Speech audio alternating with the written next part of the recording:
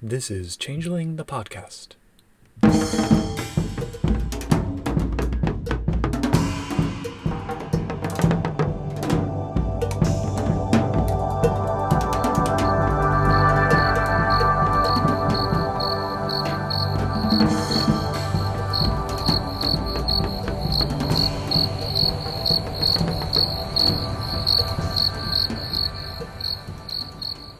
Welcome to Changeling the Podcast. Come for the glamour, stay for the vibes. I'm your host, Josh, and with us is your other host, Puka. Say hi, Puka. Salutations. What are we talking about tonight, Puka? We are opening the pages of War in Concordia, The Shattered Dream, from quite near the end of the second edition run. Yeah, you can tell. Maybe should say a content warning for this book and maybe this podcast. It gets kind of grisly. Yeah. It's a very Civil War kind of war here. There's a lot of stuff and it doesn't shy away from some of it. Yeah. Particularly in the context of current events at time of recording, we will try to handle these issues with as much sensitivity as possible, but it is a book about a civil war among the Kithane, so Yeah. Take note. This is actually one of the books. I dug out some old developer chat transcripts from whitewolf.com, and I can pin down pretty exactly the date this was released, which is a rarity among these books. Mm-hmm. Yeah, they definitely just stopped updating the copyright notice because it's still copyright 1999. It's like referring to, like, in loving memory to my mother passing away, like Paula Caseta in 2000. I'm like, yeah, that's... This was also specifically mentioned in those developer chats where they said what happened to War on Concordia, and they said, oh, Jackie's mother passed, and there was a bunch of other stuff, so it will be coming out in January 2001. And then the chat in February was like, how about that new book, War in Concordia? So that's where we're at temporally. Yep. It's very weird reading this book now. It's interestingly prescient in some ways and depressingly intuitive in others. But I do want to take a moment and say that page 2 of this book, I had all the feels because the opening special thanks are dedicated to the posters on the White Wolf Changeling forum.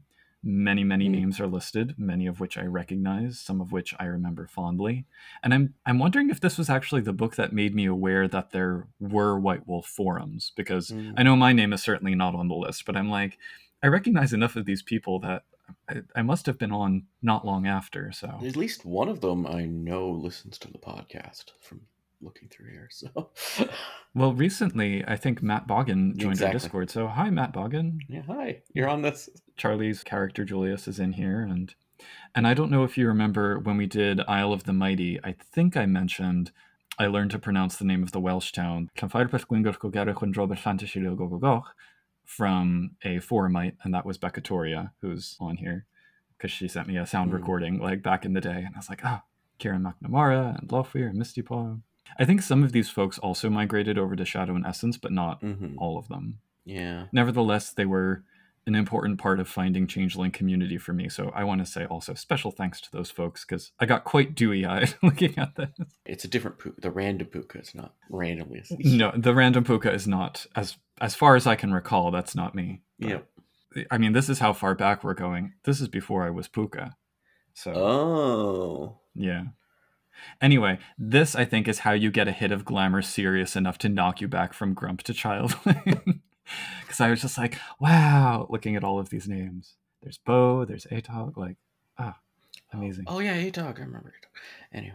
Thanks, forums. But moving on to the opening fiction. Yeah. So this is the story of a man on the streets who doesn't really remember much of anything, clearly affected by the mists, and then a childling satyr hands him a treasure, I think, which enchants him, or... Oh, I thought it was just like a token, like an enchantment. Yeah, he then destroys it later to get more glamour from it. So I'm a little bit... I'm trying to remember Dross. Okay, yeah. Things I bring back in my C20 games. Don't work in C20. Basically, the childling was just trying to enchant him to get some adult to help defend against a group of nasty she. Unseelie she. Well, very like a Baylor and an Allele. And this guy's name is... Thinks of himself as Nile. I think he has a different name. based on some other stuff in this book. And then he like tries to defend him. Like, he basically can't really remember much of anything. Just remembers he's a she of House Gwydion. And I wonder who he could be. yeah, very, very banality ridden and old, but still passionate. And then challenges to a duel where he fights the duel, but it doesn't really matter because the Baelor just slits the childling's throat like in the middle of the duel with a cold iron dagger. Now he's like Niall, or whoever his name is, like doesn't just fall back into the mists, but starts heading out, resolving never to become undone by drink again. I felt like it was maybe a little bit heavy-handed in terms of setting the scene, but as opening stories go, it certainly sets the tone for the book and establishes what's going on with the war in Concordia situation. So yeah, and then that takes us into the introduction. Yes. Something that I felt continually uncertain about in this book was whether or not the war was actually happening or not, because it sometimes seems like the book is trying to have it both ways, which to some extent it has to be, because it wants to give tables the option about how much of this meta plot update to incorporate. But it's like, okay, war is brewing. Oh no, war is breaking out. Oh, war is in full swing. It's like all three of those at the same time. It's very slow too. Yeah. And it seems very deliberately slow. I'm also not sure when we'll get to a timeline later, and it doesn't seem to quite add up some of the dates, but it's like taking several years of not just since David disappeared, but of like, well, this is the instigating incident, and it's like, okay, and then a year later, more still. Like, that's not an instigating incident. That's and then another year later, and there's been a battle, and you're like, okay, yeah. In retrospect, it's of course they may have planned to do a lot more, and then the line got canceled. So there's a lot about being an art house also. Like, I think there were supposed to be some other books out first that sort of got crammed into here. There's a whole like Kingdom of Apples chapter that's just like that chapter. I'm gonna have things to say about that chapter. I hadn't really remembered exactly what it contained, but anyway. In the introduction, at least, it sounds like the Parliament of Dreams has dissolved. There's disunity among the noble houses. The Unseelie are totally happy about the chaos that's breaking out, and commoners overall are looking for a chance to start over, or at least make life better for themselves. Yeah, if anything, this introduction makes the wars not have enough sides and seem too clean, even though it's like a bunch of different sides described and stuff. Yeah. There's a bunch of different axes of fracture along which Cithane society is breaking. It seems more like less even civil war, really. Like, they're saying it's civil war all the way through here, but when you read the book, it's like, is this is actually describing like a completely failed state level. Yeah. Which, I mean, I think civil war doesn't need to have just two clean sides. No, not just two clean sides, but I mean, it doesn't. But there's like degrees of how much things fracture in a civil war, and this is like very on the we don't complete free for all.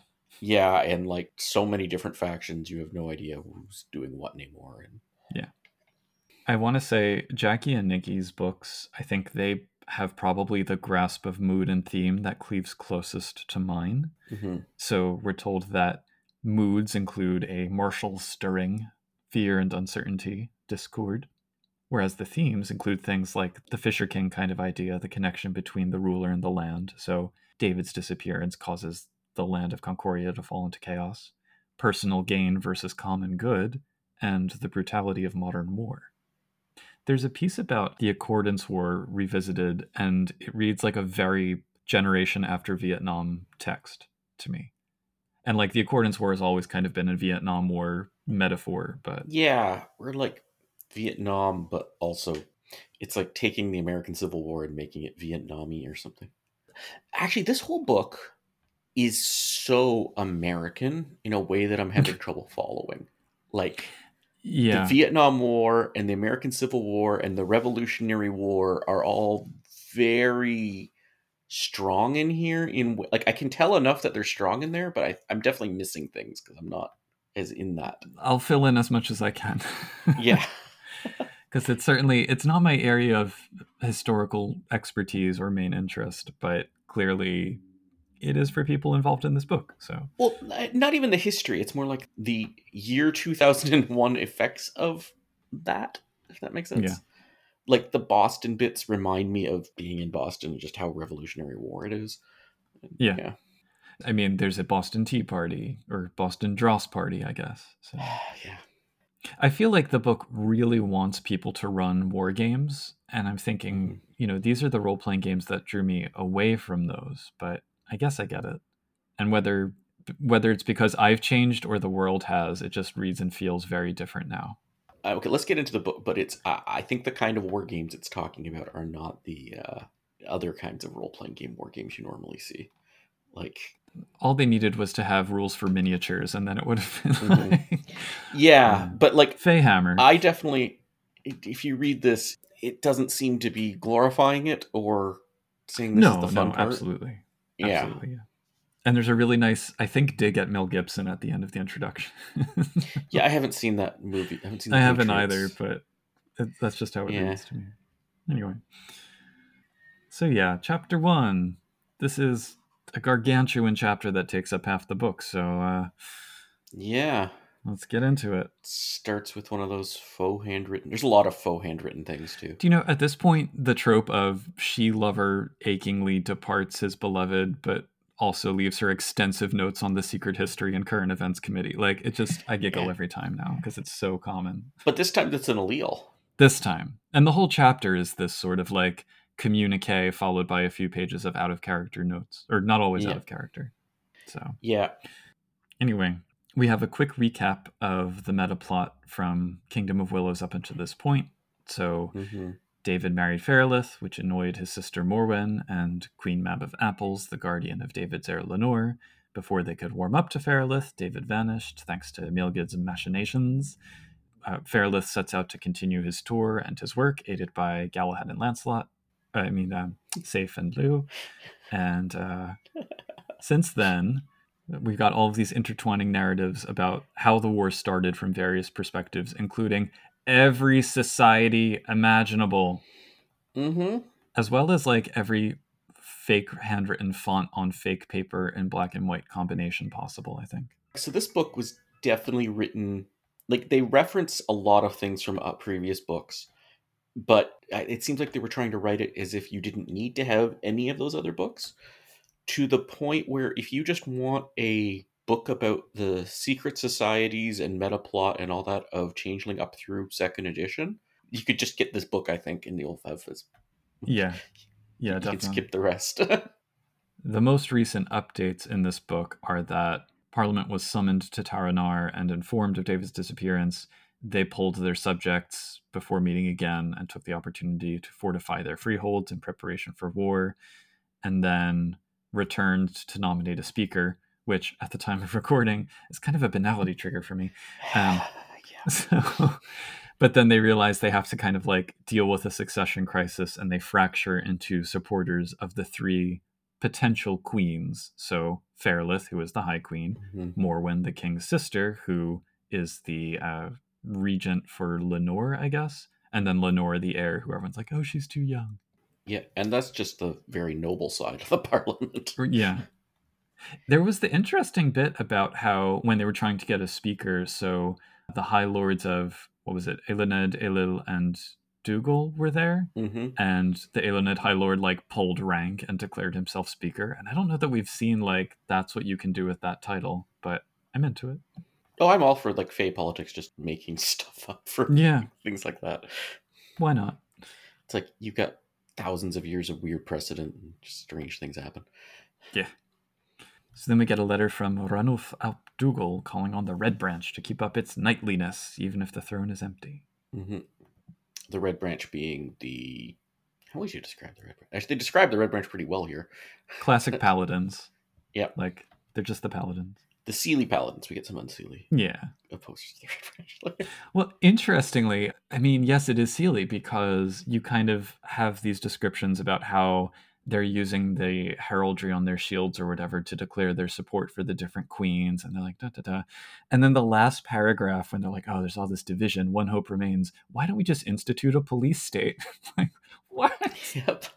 Yeah, the fourth side. Let's just ignore all the claimants and just, we're in charge. Let's do a junta or something. The Seelie, ladies and gentlemen. Yep. Ladies and gentle fae. Anyway, so then we get another letter, and we find out later that this is the lover that the Elilshi was writing to. So this is Charity the Slua, and she's kind of telling him off and being like, wake up. So I liked that. She's like, you just don't get it, noble. Her journal is the, I guess, commoner perspective. Yep. With art that I swear is originally from Vampire. It is. It's in the Vampire Storyteller's Companion with the Thanatosis discipline. This is the art house art budget being slowly drained. See, this is why Changeling works on the Storyteller Vault, because we got art house to prepare us for it. Yep. They certainly blew the layout budget all at once, though, because I guess why not? Yep. We get notes in here about the commoners trying to carry on nervously as usual as the nobles start turning freeholds into bunkers and charging tolls for the trods.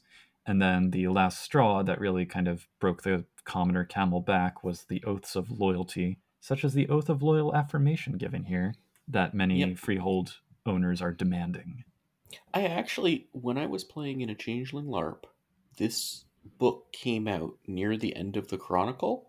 Oh no. And most of the player characters, including me, were playing commoners. And it did come out this way. Like, it's kind of... We hadn't read War in Concordia, the storytellers had. And it was kind of funny how it worked sort of as a experiment on the 30 or so player characters. Life imitates art. Yep. Or the other way around, whatever. Yeah, and again, the Revolutionary War parallels are strong with, like, the, whatever it was, Sedition Acts, all that stuff. Then we get a speech, I guess, from Adama, who is an Ishu, commanding general of the armies of the Dreaming. More on him later. He's trying to encourage his warriors' morale.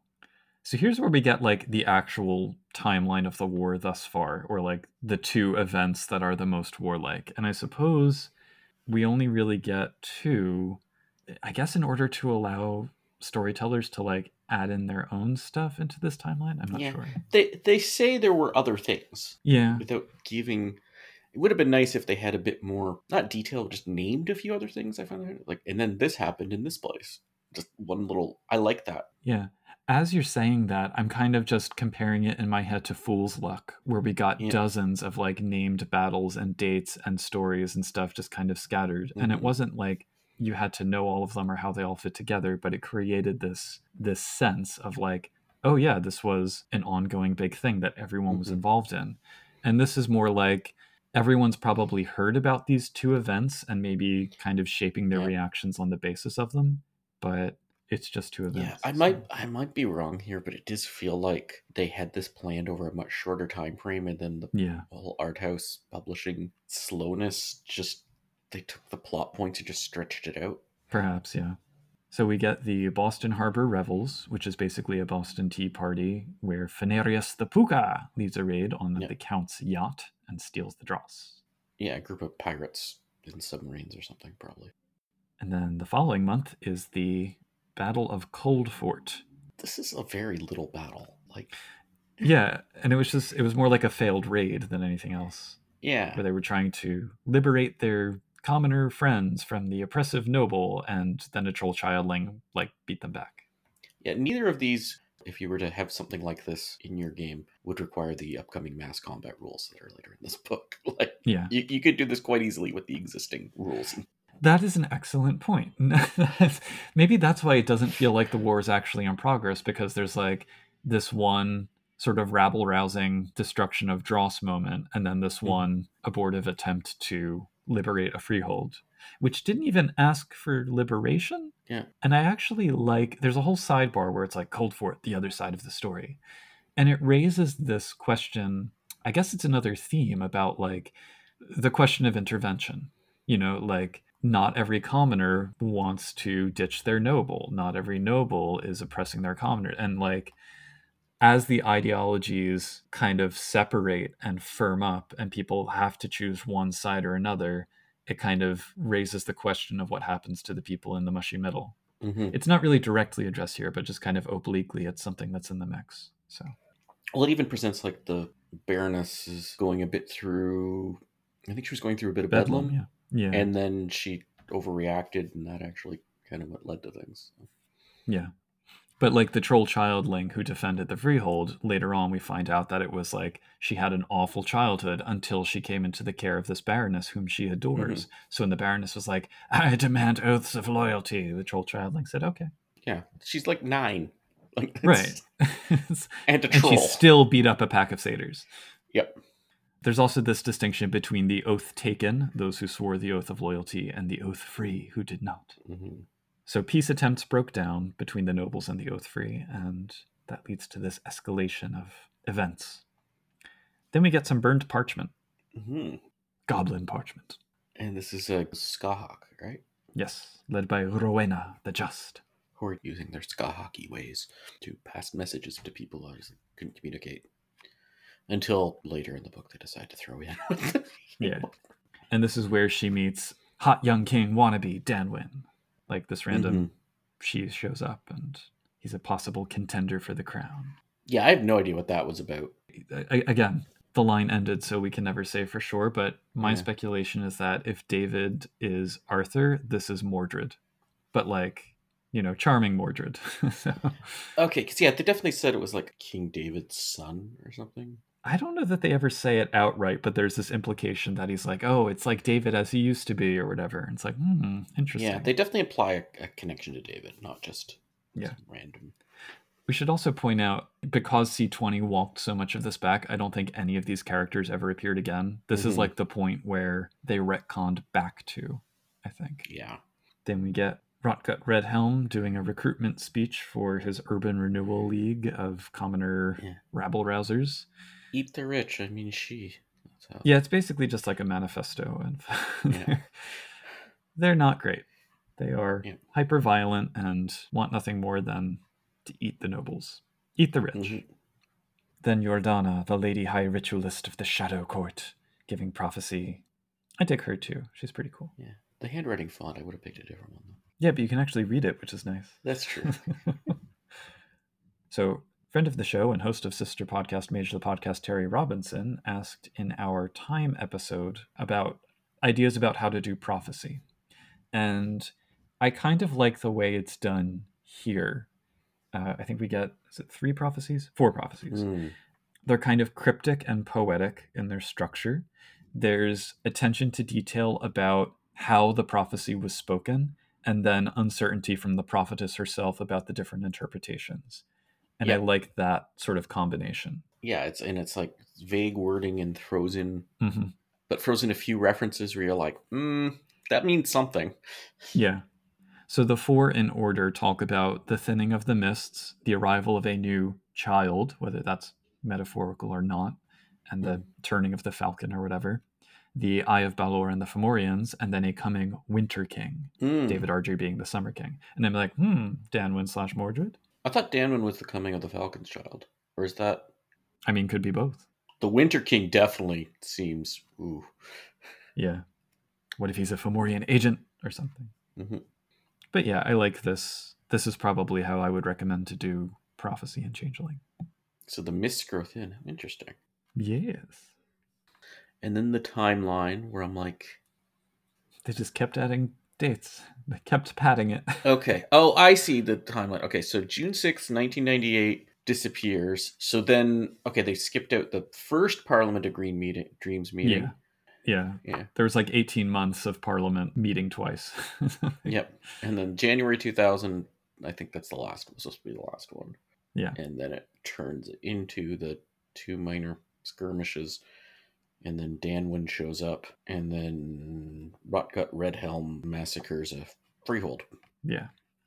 The appearance of Danwyn, which incidentally is on High Summer Night in 2000, July 17th, it mentions the beginning of his Crusade of Dreams, which I don't think we actually see another reference to that anywhere. So no, but in his write-up, it does say they'll be showing in future supplements. Right, yeah. Well, he's gathering followers. That's all we're told. Yeah. So. And then we get the stance of every freaking society we have ever seen in the game. So if you want a write-up on every secret society, this book has it, and it actually gets into a fair amount of detail about what the societies do.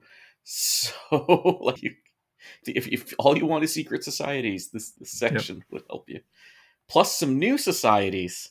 Because that's what we needed. Yeah. I don't know if we need every society, but there's a few highlights. If you want to throw names, I can throw races. Beltane Blade. They hope to tighten nobility's power without David in the mix. Catacomb Club. They basically want to be the founding parents the way the revolutionaries were in the early days of the US. Cat's Cradle. They are kind of ignorant of some of the divisions in the society, and they're afraid amongst themselves because they're split between which queens to support. Children's Crusade. Unseelie sleeper agents waiting for the moment to strike. Emma's Little Helpers. They are just running amok and loving their lives. Eyes of Baelor. Also seizing the opportunity to strike, or to prepare to strike. The Golden Sickle. They generally support Fairlith, often financially, because they are the rich Cithane, and some of them are more into Lenore. I mean, like, support her. They're not. Yeah. They're not like into her because she's a teenager. No. Guardians of the Gates. This I found really interesting because, as you'll recall from Book of Houses 2, they're House Baelor, and they're like, oh, we're keeping the nightmares and the dreaming, and secretly they're like feeding them and whatever. Mm-hmm. But as a result, they control the Trods, and they're the ones who met the denizens first. So they are very well placed to be power brokers. Guardians of the Silver Dragon. They are ready to fight. Yeah, they're the other side of the Red Branch, the other opposing. Yeah. Iron Brigade. Recruiting, waiting, seeing what's going to happen. Iron Paladins. Kind of a sore spot for House Gwydion, but they are also ready, sharpening their cold iron blades. Knights of the Cold Iron Watch? No, just Cold Watch. Also recruiting and patrolling more since the denizens returned. And presumably, I guess, yeah, because Book of Lost Houses hadn't come out yet, we don't have House Beaumain here, but yeah, I would imagine they are, yeah. Knights of Sathar. Mostly supporting Lenore, trying to keep the chivalric peace in New York. Loki's Brood.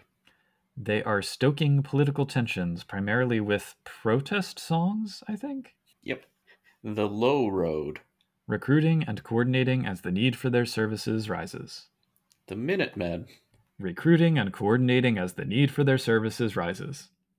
I imagine the Minutemen were the ones who got called into Cold Fort and they were told, like, oh, this noble has gone round the bend, or something. Mm-hmm. But Monkey's Paw. On retainer for the Shadow Court. The Ranters. They're doing their same old thing. Stoking revolution where they can. Didn't we already get a section on the Red Branch in this chapter? But the Red... We did. They're having an identity crisis, and they remain divided over whom to support. The Sneakers. This is just like a motley, like a little group of... Yeah. They expect more demand for their services in the coming future, because this was the year 2001, when everyone was getting online. Sons of Liberty. They are freedom-focused, and yeah. Mm-hmm. Veterans of the Accordance War. They are sharing their expertise from the Accordance War with any commoner who asks. And also being persecuted by the She. Yes. And then there's a bunch of new secret societies, because that's what we need. I've got blurbs for these too. Okay. Childling Underground Railroad. They get childling outcasts and casualties to safe houses away from harm. The Common Rights Society. They seek total equality in perfect communist utopias, because nothing ever went wrong with that. The CLO. They try to protect the rights of commoners. Crown Loyalists. They support Fairlith, and that's it. That's their whole identity. Yeah, okay. The Damned If You Do Fellowship. I don't know what the deal is with the name. They make a big deal out of it, and I'm like, I don't get it. But they're wandering oath-free who want no part of the war, and they are just committed to survival. I think the name came from the Puka leader said it, and then everyone's like, yeah, that sounds great. And the Puka's like, I guess. Yeah, but like in what context? I don't know. Cithane for a Free Tomorrow. They're kind of a useful idiot for the Shadow Court. They're meant to promote ongoing dissension. You can't call yourself that and not be like secretly evil. It's just... Yes. Riders of the Midnight Trods. Yes, these are the Hauskaha couriers led by Rowena. Urban Renewal League. Rotgard Vethelm's anti-noble terrorists. I felt like we got this before, but anyway, I guess it is. There were a lot of things that I thought I had remembered from previous books, and I was like, oh, no, I guess this was where they appeared. So, yeah, and then we talk about the ripple effect and the rest of Yes. Concordia, and it goes into like what's going on in the kingdoms. You want blurbs? I've got blurbs. Blurbs, that sounds good. Kingdom of Willows. So after her grand tour, Ferelith decided to camp out there because she felt safe because her uncle and ward were there, and her supporters at least now consider it the heart of Concordia in exile. Kingdom of Grass. Queen Mary Elizabeth is shoring up her defenses and trying to enforce peace and nonviolence by any means necessary, including oaths of loyalty. Kingdom of Northern Ice. Remains non-committal, but is being drawn in because more and more refugees from the Kingdom of Apples are arriving. So they feel like they have to get involved, maybe. Mm-hmm. Kingdom of the White Sands. Similarly trying to stay out of it, but feeling the pressure, especially as more and more pirates and raiding parties have been taking advantage of the chaos. Kingdom of Pacifica. Steadily becoming more unseelie, and its fabled egalitarianism is on shaky ground. Kingdom of the Burning Sun.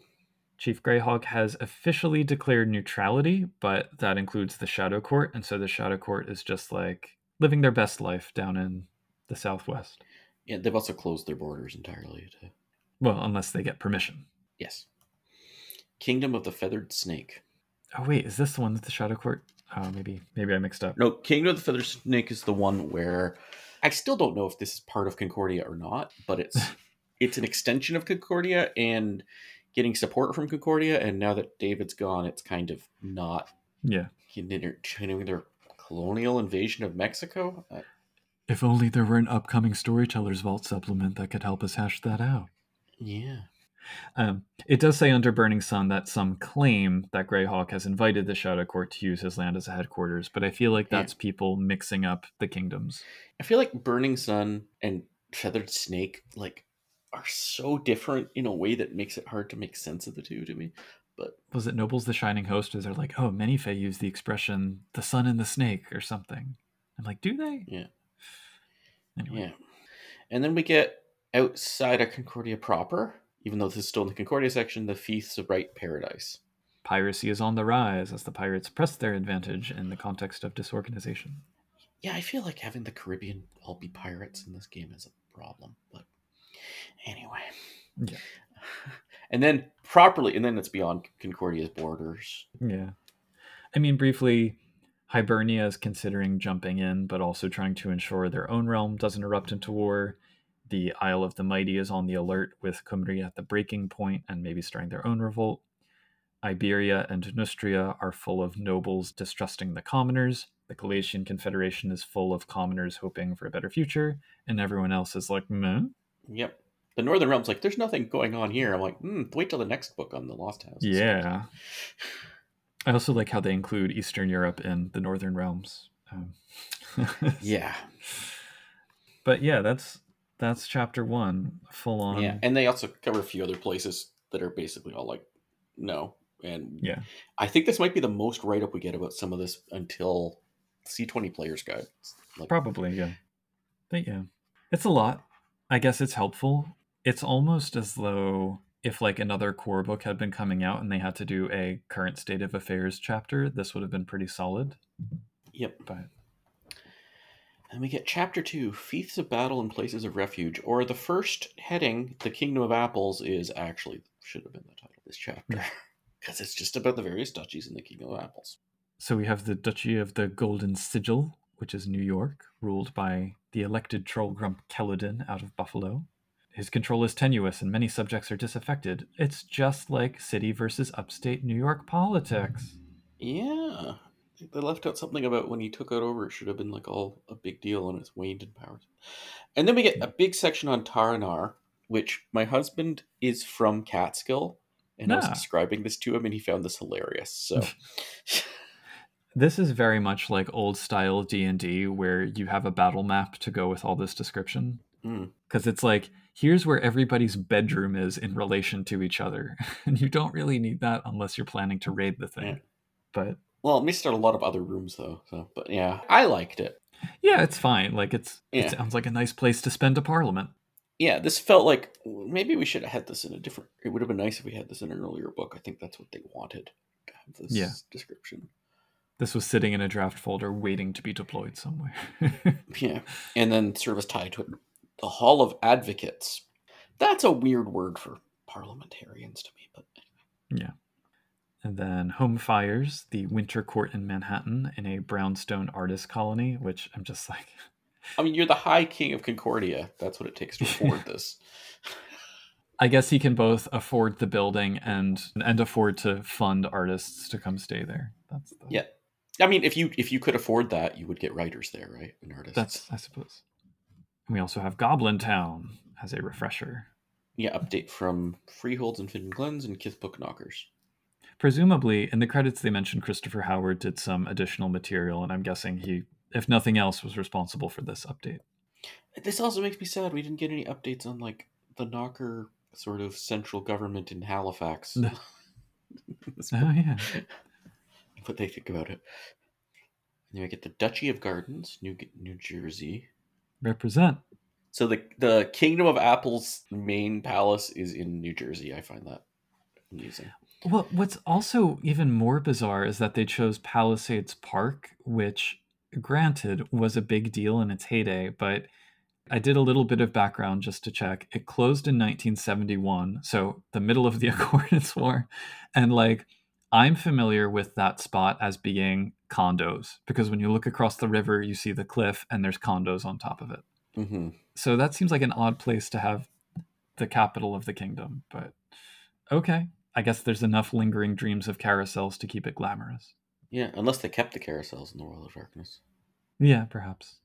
Queen Mab likes the view, at least. Hopefully Lenore does, too. Yeah, and then we get Pennsylvania, the Duchy of Liberty's... Oh, the Liberty Bell. Oh, yeah. Well, yeah, I mean, also the signing of the Declaration of Independence and the drafting of the Constitution. Okay, yeah. Many a thing. Yeah, and the one paragraph on it. The Duchy of Stonecoast, Maine. I guess I kind of like Stonecoast. It's ruled by Elenaria ap Elened, an academic and writer. Yep. I feel like the Pennsylvania, Maine, and New Hampshire were... Well, we need to write Duchy for these places. Yeah. It didn't have a lot of ideas there. I'm sure you could do way more for Pennsylvania, and like I know Maine and New Hampshire people could definitely do more there, but that's what frustrates me so much about this chapter. So my guess is that Kingdom of Apples was going to be the next Kingdom book after Willows, and they had the names of the duchies and the rulers and maybe a couple other little pieces, and then it was like, oh, the line's ending, where can we put this? Okay, let's put it in War in Concordia. And then to make it War in Concordia-ish, they cast all of these places as like, well, it's a noble, but they're kind of okay, but now things are getting kind of fractious and they're not sure what's going to happen. There might be anarchists. And it's just like repeated throughout all of these. And I wish we had gotten anything more about the actual places. But and then a big thing on a horse stable in Maine or in Vermont, sorry. Yes. Fey steeds, perhaps. Under Carinlith ap Gwydion, who supports Fairlith. I did like that it's a nexus point for Trods. That at least is an actionable story hook. And then Duchy of Pewter, Massachusetts, which I was a little bit confused.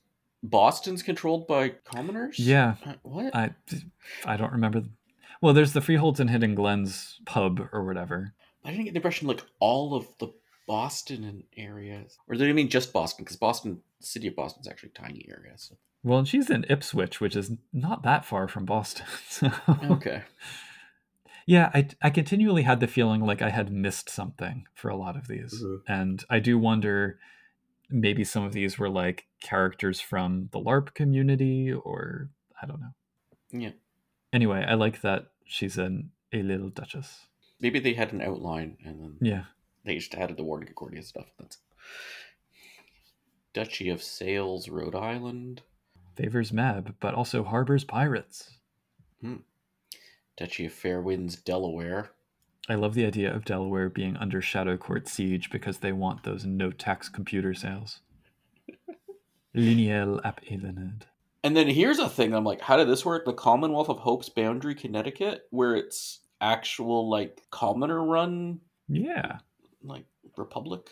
I mean, all that I will say is this informed some of the take that my co-author and I are doing for the New York book coming up. So I'm into it. Although it was weird because Massachusetts and Pennsylvania famously are the Commonwealths, not Connecticut. Mm-hmm. So yeah. Anyway, they've got a satyr grump governor named Jarkus who wants to model Fey democracy for all. Feyocracy. Yeah. And then we get a few more narrowed in places. Well, one of them is in the Kingdom of Willows.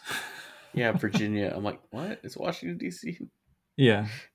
I liked the Greenwich Village Gallery where the paintings show the current political stuff going on. Yeah, this whole thing made me go like, man, a Kingdom of Northern Ice storyteller supplement book would be great. And then I'm like, I can't do that. Nobody can. Do you know how much you would have to? Oh my goodness, to do it right. It is an undertaking, I'm sure. Yeah. Anyway, So overall, I found myself indifferent to this chapter, which was disappointing because I was hoping to not be indifferent to it.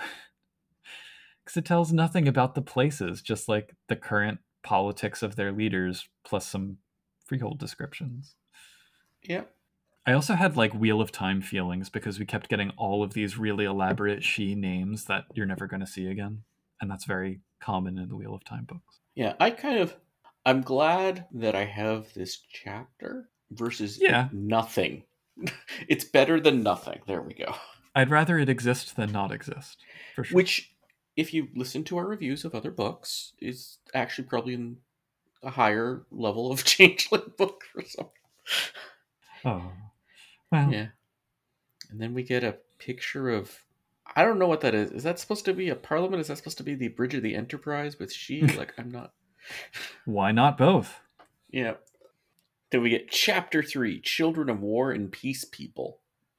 That's a weird title. But this has a lot of detail on a lot of NPCs. So I've got blurbs again.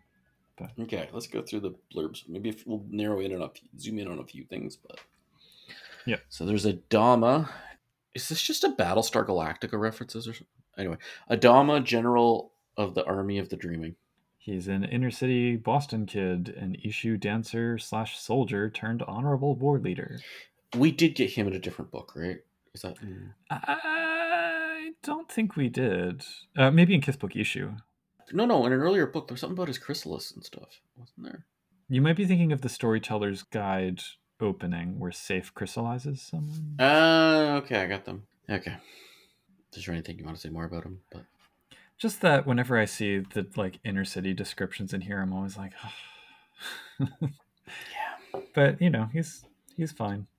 Rowena the Just, leader of the Riders of the Midnight Trods.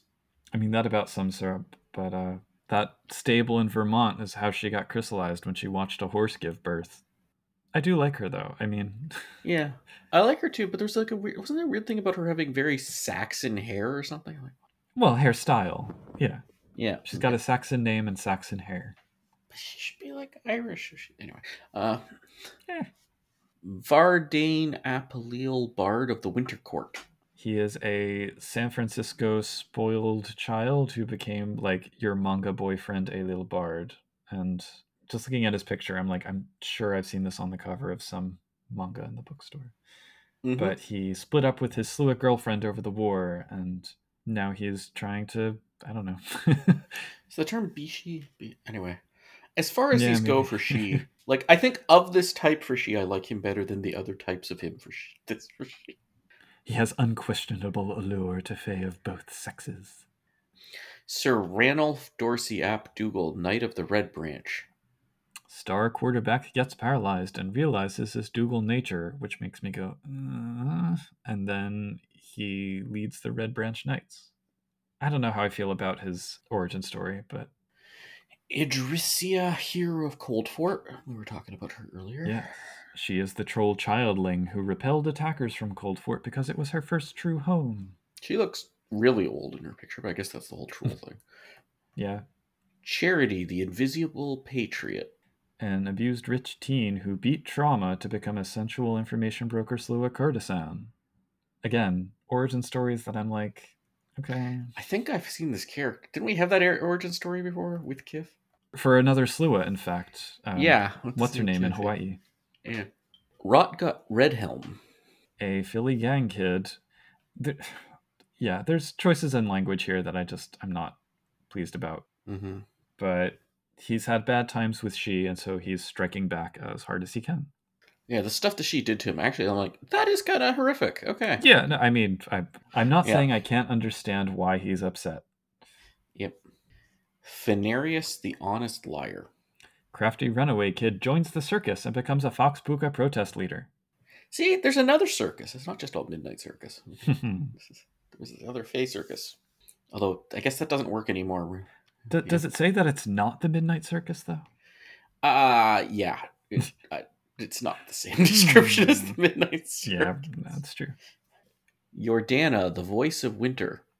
Satyr Grump prophetess with an issue daughter scribe who has, by a turn of fate, ended up in the Shadow Court. Mm-hmm. We have her prophecies earlier. Yeah. I think Phenarius and Jordana are my two favorites. Rowena is third out of the new characters. Nile Peacemaker. Formerly homeless She Grump, who we saw in the prologue, now committed to spreading peace. Yeah, who... Obviously, there's more to him. I wonder what it is. Let's see. He's a Gwydion. He's got unheard of levels of sovereign and primal. He excels in sword fighting. Yeah, he'd gone through the forgetting for some reason. Oh, I'll read the story connection paragraph. Now Peacemaker has a part to play in the future of Concordia, just he had a part in its past, though he does not remember it. Storytellers use him as a figure of inspiration while retaining the mystery of his past. Interesting. So is it like they are expecting the storytellers to know who he is without saying it? Is that what's going on? Because I knew. Reading Also, he's in his mid-40s. Yep. So, also relevant. Then we have Danwyn ap Gwydion. Trackstar gets displaced by an arriving Gwydion She who has a crown to seek. Who just returned, yeah. Returned. And also, in the future stage, remains shrouded in the mists. More on Danwyn's identity will emerge in future supplements. That's not how to do prophecy, correct, by the way. Yeah. And then the old characters with updates that we've had described in other books. Just so many characters. But to the credit of the authors, it's got the Kingdom of Willows thing going on where we're not given any actual stat blocks. It's just, here's what they're up to, here's what they look like, here's how to roleplay them, here's their story. I just realized, this book has no sample characters, actually, either. No. But we get enough detail on all of these, like, regardless of what you think about using them in a game, if you wanted to use any of these NPCs, you get enough description of them to use them in a game, I think. Yeah. So there's... do we want to go through... I mean, briefly, we have Fairlith. She's completed her grand tour and longs for David's return to bring peace to the land. Yeah.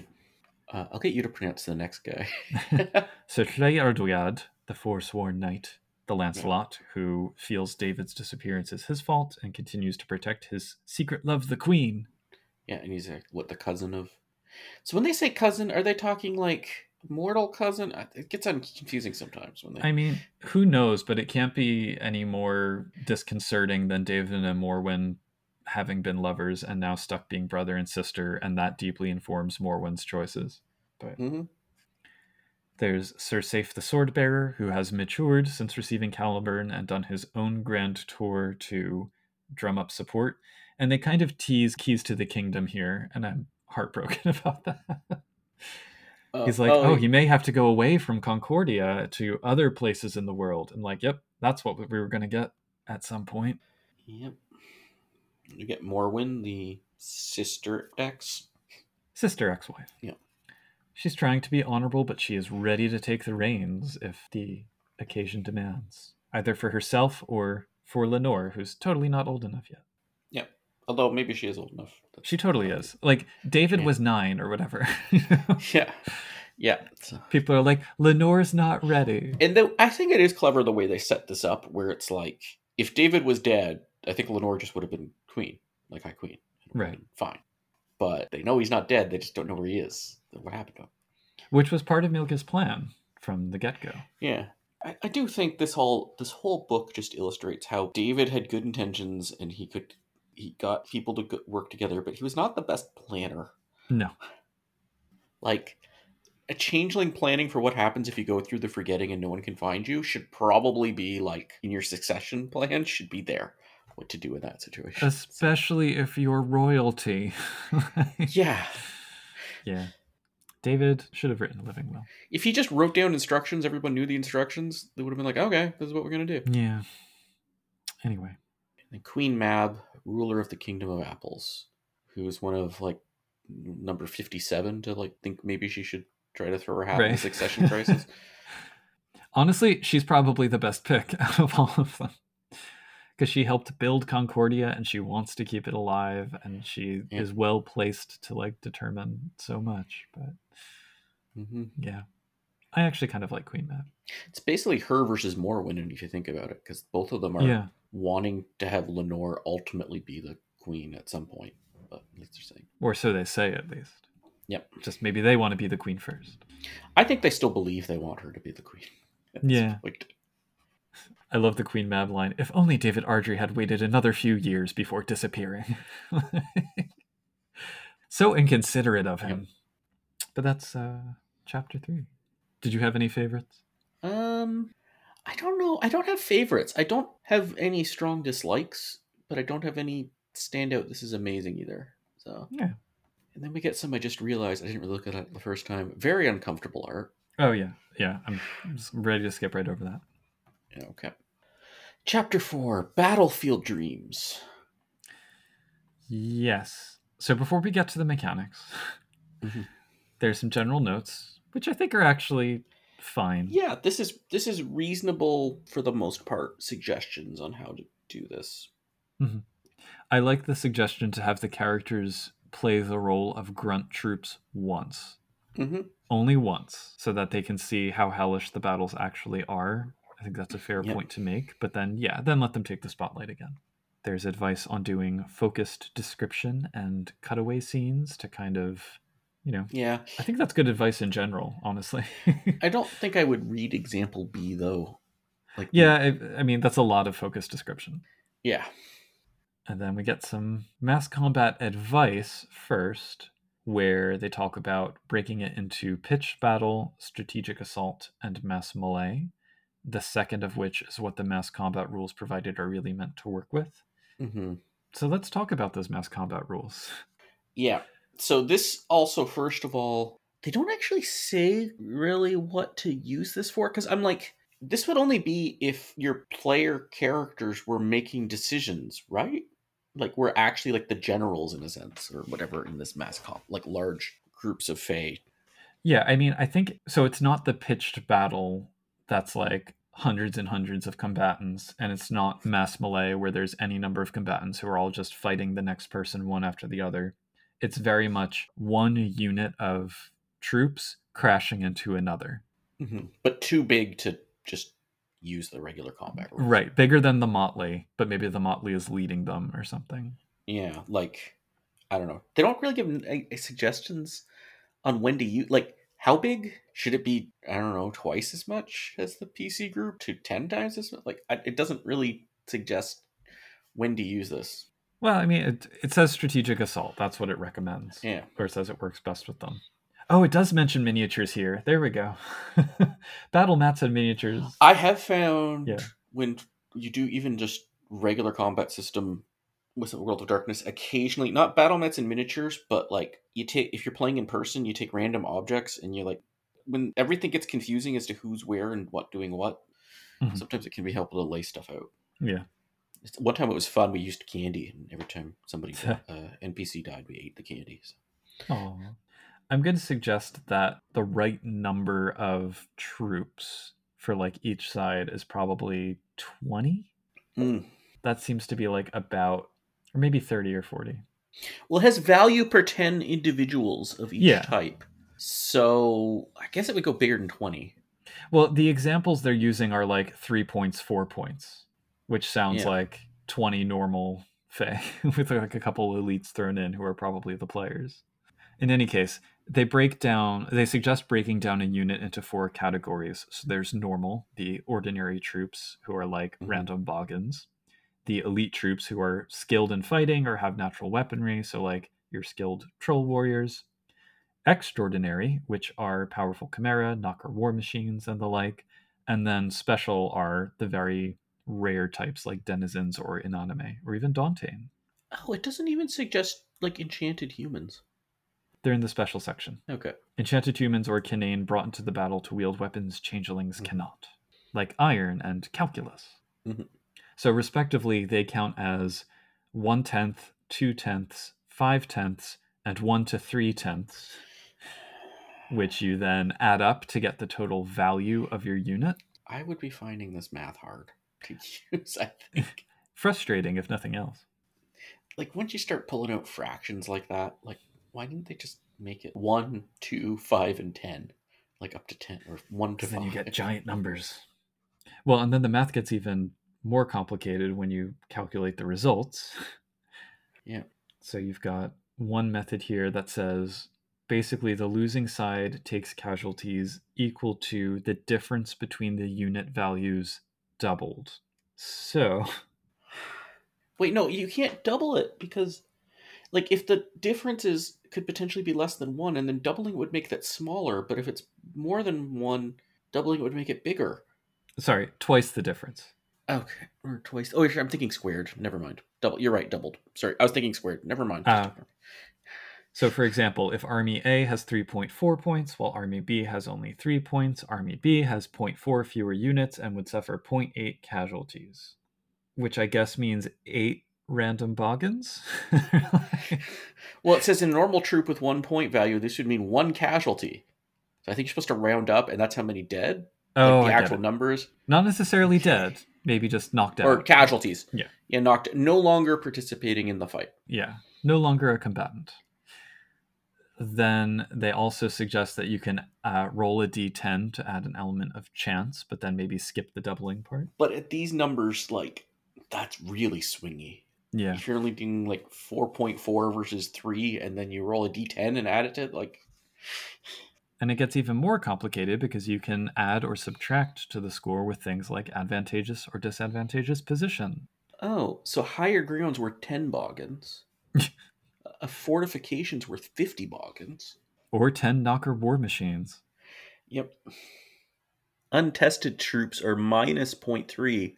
What? So unless your boggin's a tested troop, like a troop member, they're actually... They basically might as well not exist. Yeah. I don't think that's per troop, though. No, I think that's like collectively. Yeah, you're not subtracting minus 0.2 every time. Untested. I'll say this. They're interesting. I don't anticipate using these, and if I do have a mass battle scene, I'll probably just come up with something else. Yeah. I'm really curious if this was like play tested, and if so, how. It's a great question. Word of advice for systems, especially this sort of like obscure system from a supplement or something in a World of Darkness game. Don't trust that it's been heavily play tested and will actually work at your table. I haven't used this, but just in general, like, you can't. Also, treachery betrayal -5. You shouldn't have treachery betrayal in the system. Shouldn't cover that. Yeah, probably not. The much more useful part of this is that we get some suggestions on how to spotlight the characters amid a battle scene. So, one-on-one duels, or some kind of significant melee mid-battle, or the reappearance of an unforeseen enemy. And I dig these because I don't think they're mutually exclusive. And, it is easy for the characters to get lost in that kind of scene, especially if they're not battle-oriented as characters. And there's a half-page sidebar on ammo, and I didn't like that. Yeah, this was not necessary. But the point stands, because they say creating drama in the story matters more than, how many bullets an NPC has. Yeah. So don't be afraid to hand-wave things. Yeah, but also don't just have everybody have infinite bullets all the time is my suggestion. Like that. Have them run out when the story demands they run out. Yeah.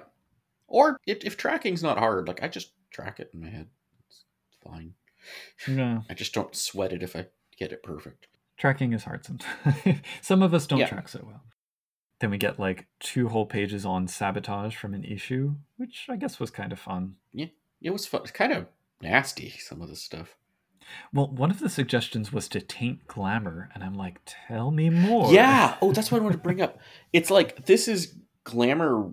Poisoning the well. What is this, the dark glamour thing? Or is this I guess so, yeah. This reminds me of like some revised mage descriptions of quintessence, like one of the many meanings of resonance. Yeah. As we've discussed before, should Changeling have a resonance system? You decide, but here's another aspect to consider. Yeah. It doesn't give you a resonance system, it just sort of says there is one, or implies there is one. Figure it out on your own. I did really like the suggestion of like sicking autumn people on an enemy freehold.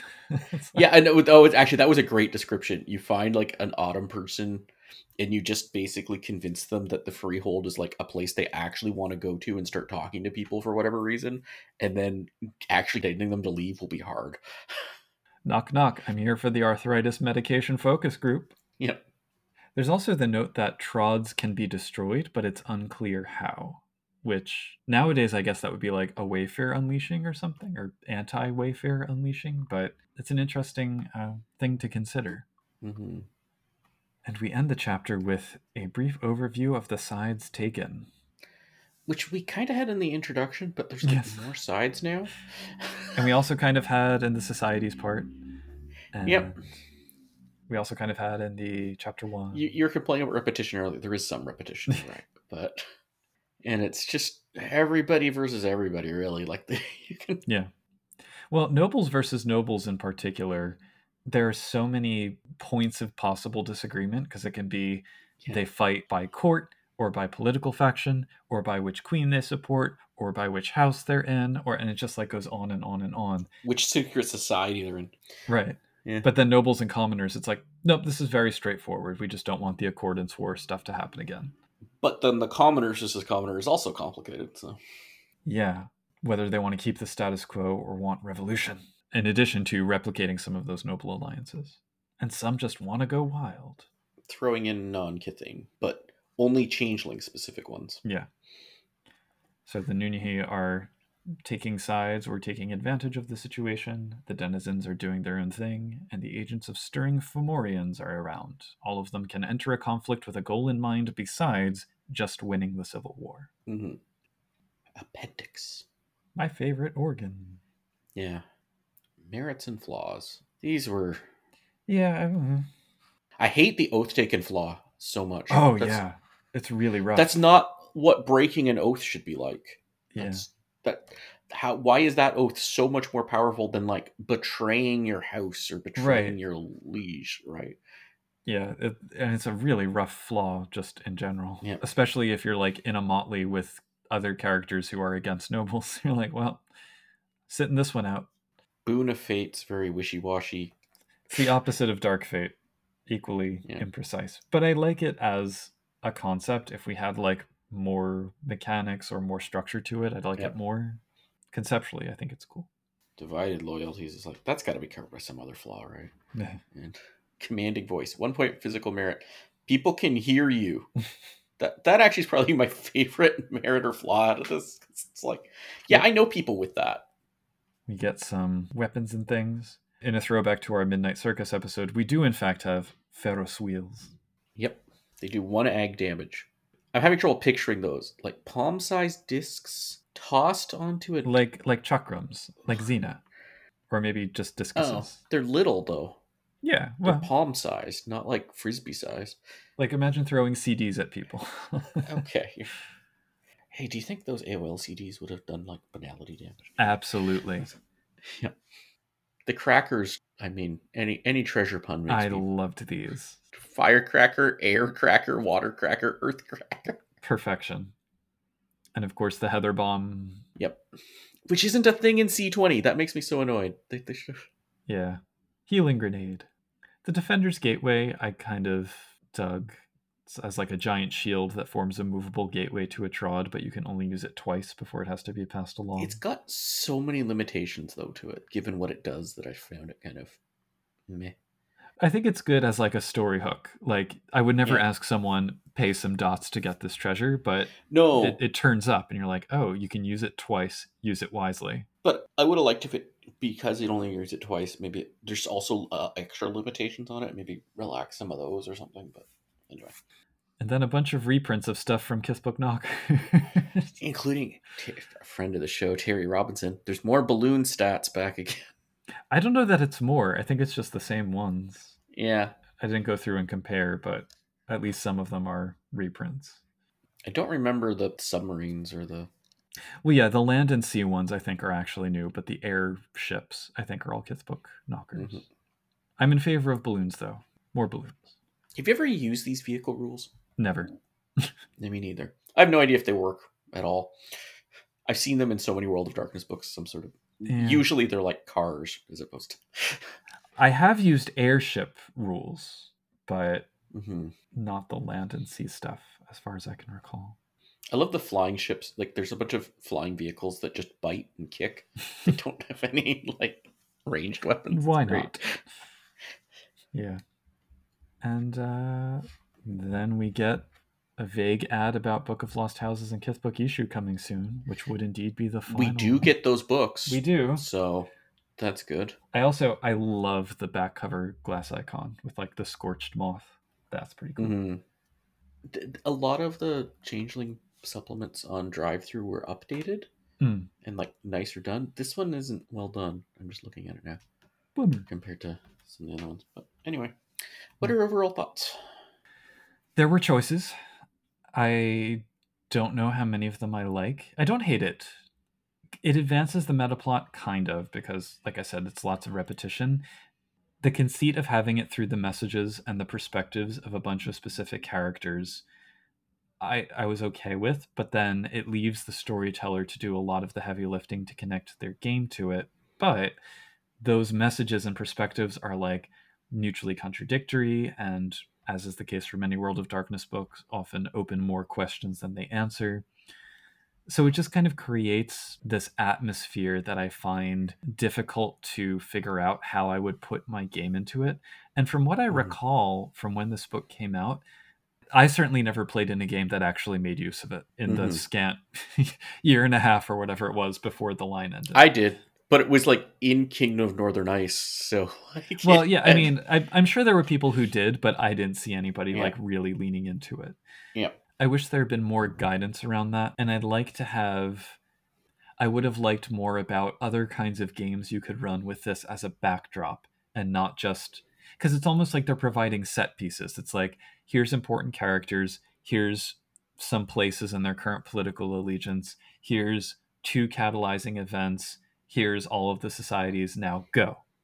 And I don't, if I don't feel the drive to do that, I'm like, so it's deeply interesting, and I would probably never use it. And indeed, C20 retconned it. So, you know. I wanted more war. Like, I wanted it, like, when we get the description of the Accordance War in other books. Yeah. I mean, it's not the Accordance War. It's more messy than that. But, like, I wanted it to actually have started, like, you're in the middle of it, not it's about to start. The fact it took so many years, it just feels, they're like, it's coming, it's gonna come anytime. Like, it's like trying to build tension, but taking too long to build it. Which certainly is in part an artifact of the long development process. I mean, if it had been released in 1999, it would have been like, oh, okay, here we go. But yeah. So it's a well-crafted book. It's just, I was saying earlier today, like, it's the kind of book that's built of all of these pieces that should create a thing that I absolutely love, but I don't. Yeah, I just wanted more payout. If it had the payoff, even if this happened, if they had done this quicker, right, and it came out in like 1999 or something, right?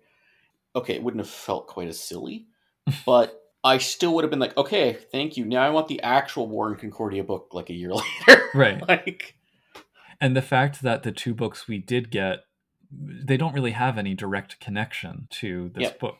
So this was the cliffhanger, and then Keys to the Kingdom never happened, and then Time of Judgment, like, kind of, you know, tied up a couple loose ends. But yeah, I would say to people now, you can pick it up if you want some deep cuts of alternate history lore that has been retconned, or maybe inspirations for NPCs, because the NPCs you can still drop in if you want. But, like, you could use some of this for now, like, if, I don't know, David dies or something. I don't know what you do, but, like, he will never die. Yeah. At this point, no, actually, if David dies, you wouldn't necessarily get it. Like, but it's also like, oh, yeah, because they did have some of the build up for David. We'll get into what the what exactly they retconned and didn't retcon, because it's... Yeah. Certainly we can bear this in mind moving forward and look for the echoes that did get carried into the newer books. Yeah, and it was also the whole, like, the Eye of Baelor, the changeling term for the Red Star. There's like one little mention of it, and it's like, okay. And by the time that this book came out, all the other lines were like, they were over it. They're like, yeah, Red Star, it's whatever. Yeah. So anyway, middling tier. Mm-hmm. There's nothing particularly horrible. Yeah. So we have some questions. Fref asked a very good question. Yes. From what I remember from previous episodes, some of the houses of changelings have other supernaturals for allies. Would these other supernaturals join the war? Would they only side with specific members of the house? And it wasn't just houses, like Kith said that too.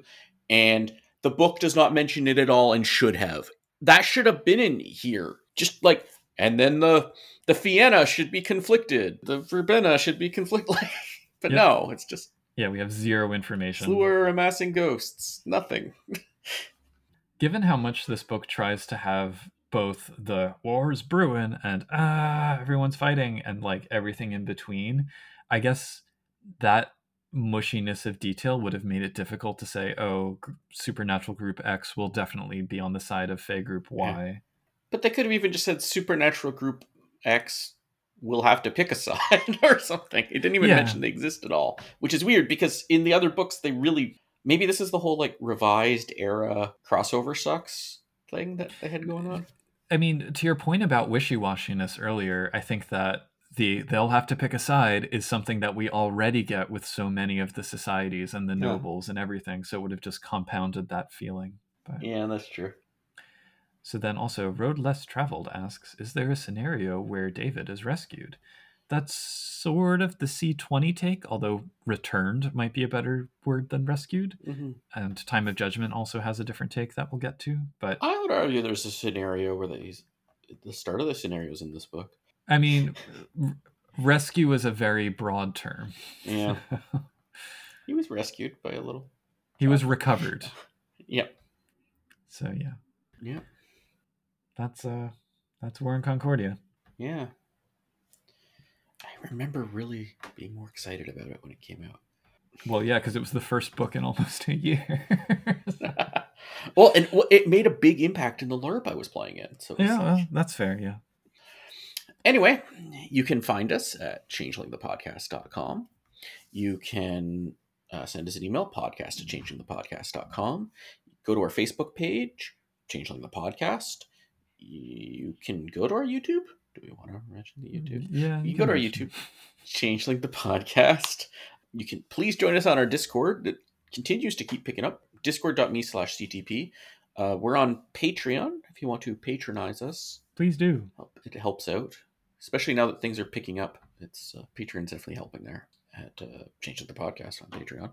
And we're on Mastodon, Changeling Pod at dice.camp. And links to all of these will be in the show notes to this episode on our website. Yeah. And once again, I'm Josh. I continue to be the veteran Puka. And remember, you never expect the Fomorian Inquisition. War is hell. Our show's resident mathematician has crunched the numbers and come up with some other equivalencies according to the battle rules provided in Chapter 4 of this book.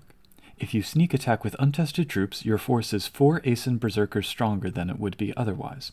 If you can't afford to hire that chimerical dragon, 16 Kobera and 2/3 of a Gloam ought to pick up the slack. And if your enemy is in a castle garrisoned by a battle-hardened troll, tough luck. You'll need 25 more Boggin paratroopers than you thought. We hope this information is useful to the tacticians among you, and we welcome you to contact us with other questions of comparative troop strength on our Discord at www.discord.me/CTP. You can also sign up to support us via our Patreon at www.patreon.com/changelingthepodcast to receive benefits such as a shout-out at the end of each episode like the following fine folks: Derek, Dorcadus, Oreo, Roscaboose, Soundchigger, Sija, Terry Robinson, and Tricerabeth. We also appreciate reviews on your preferred podcast listening platform to help get the word out about our show. In any case, vive la révolution, and until next time, keep on dreaming.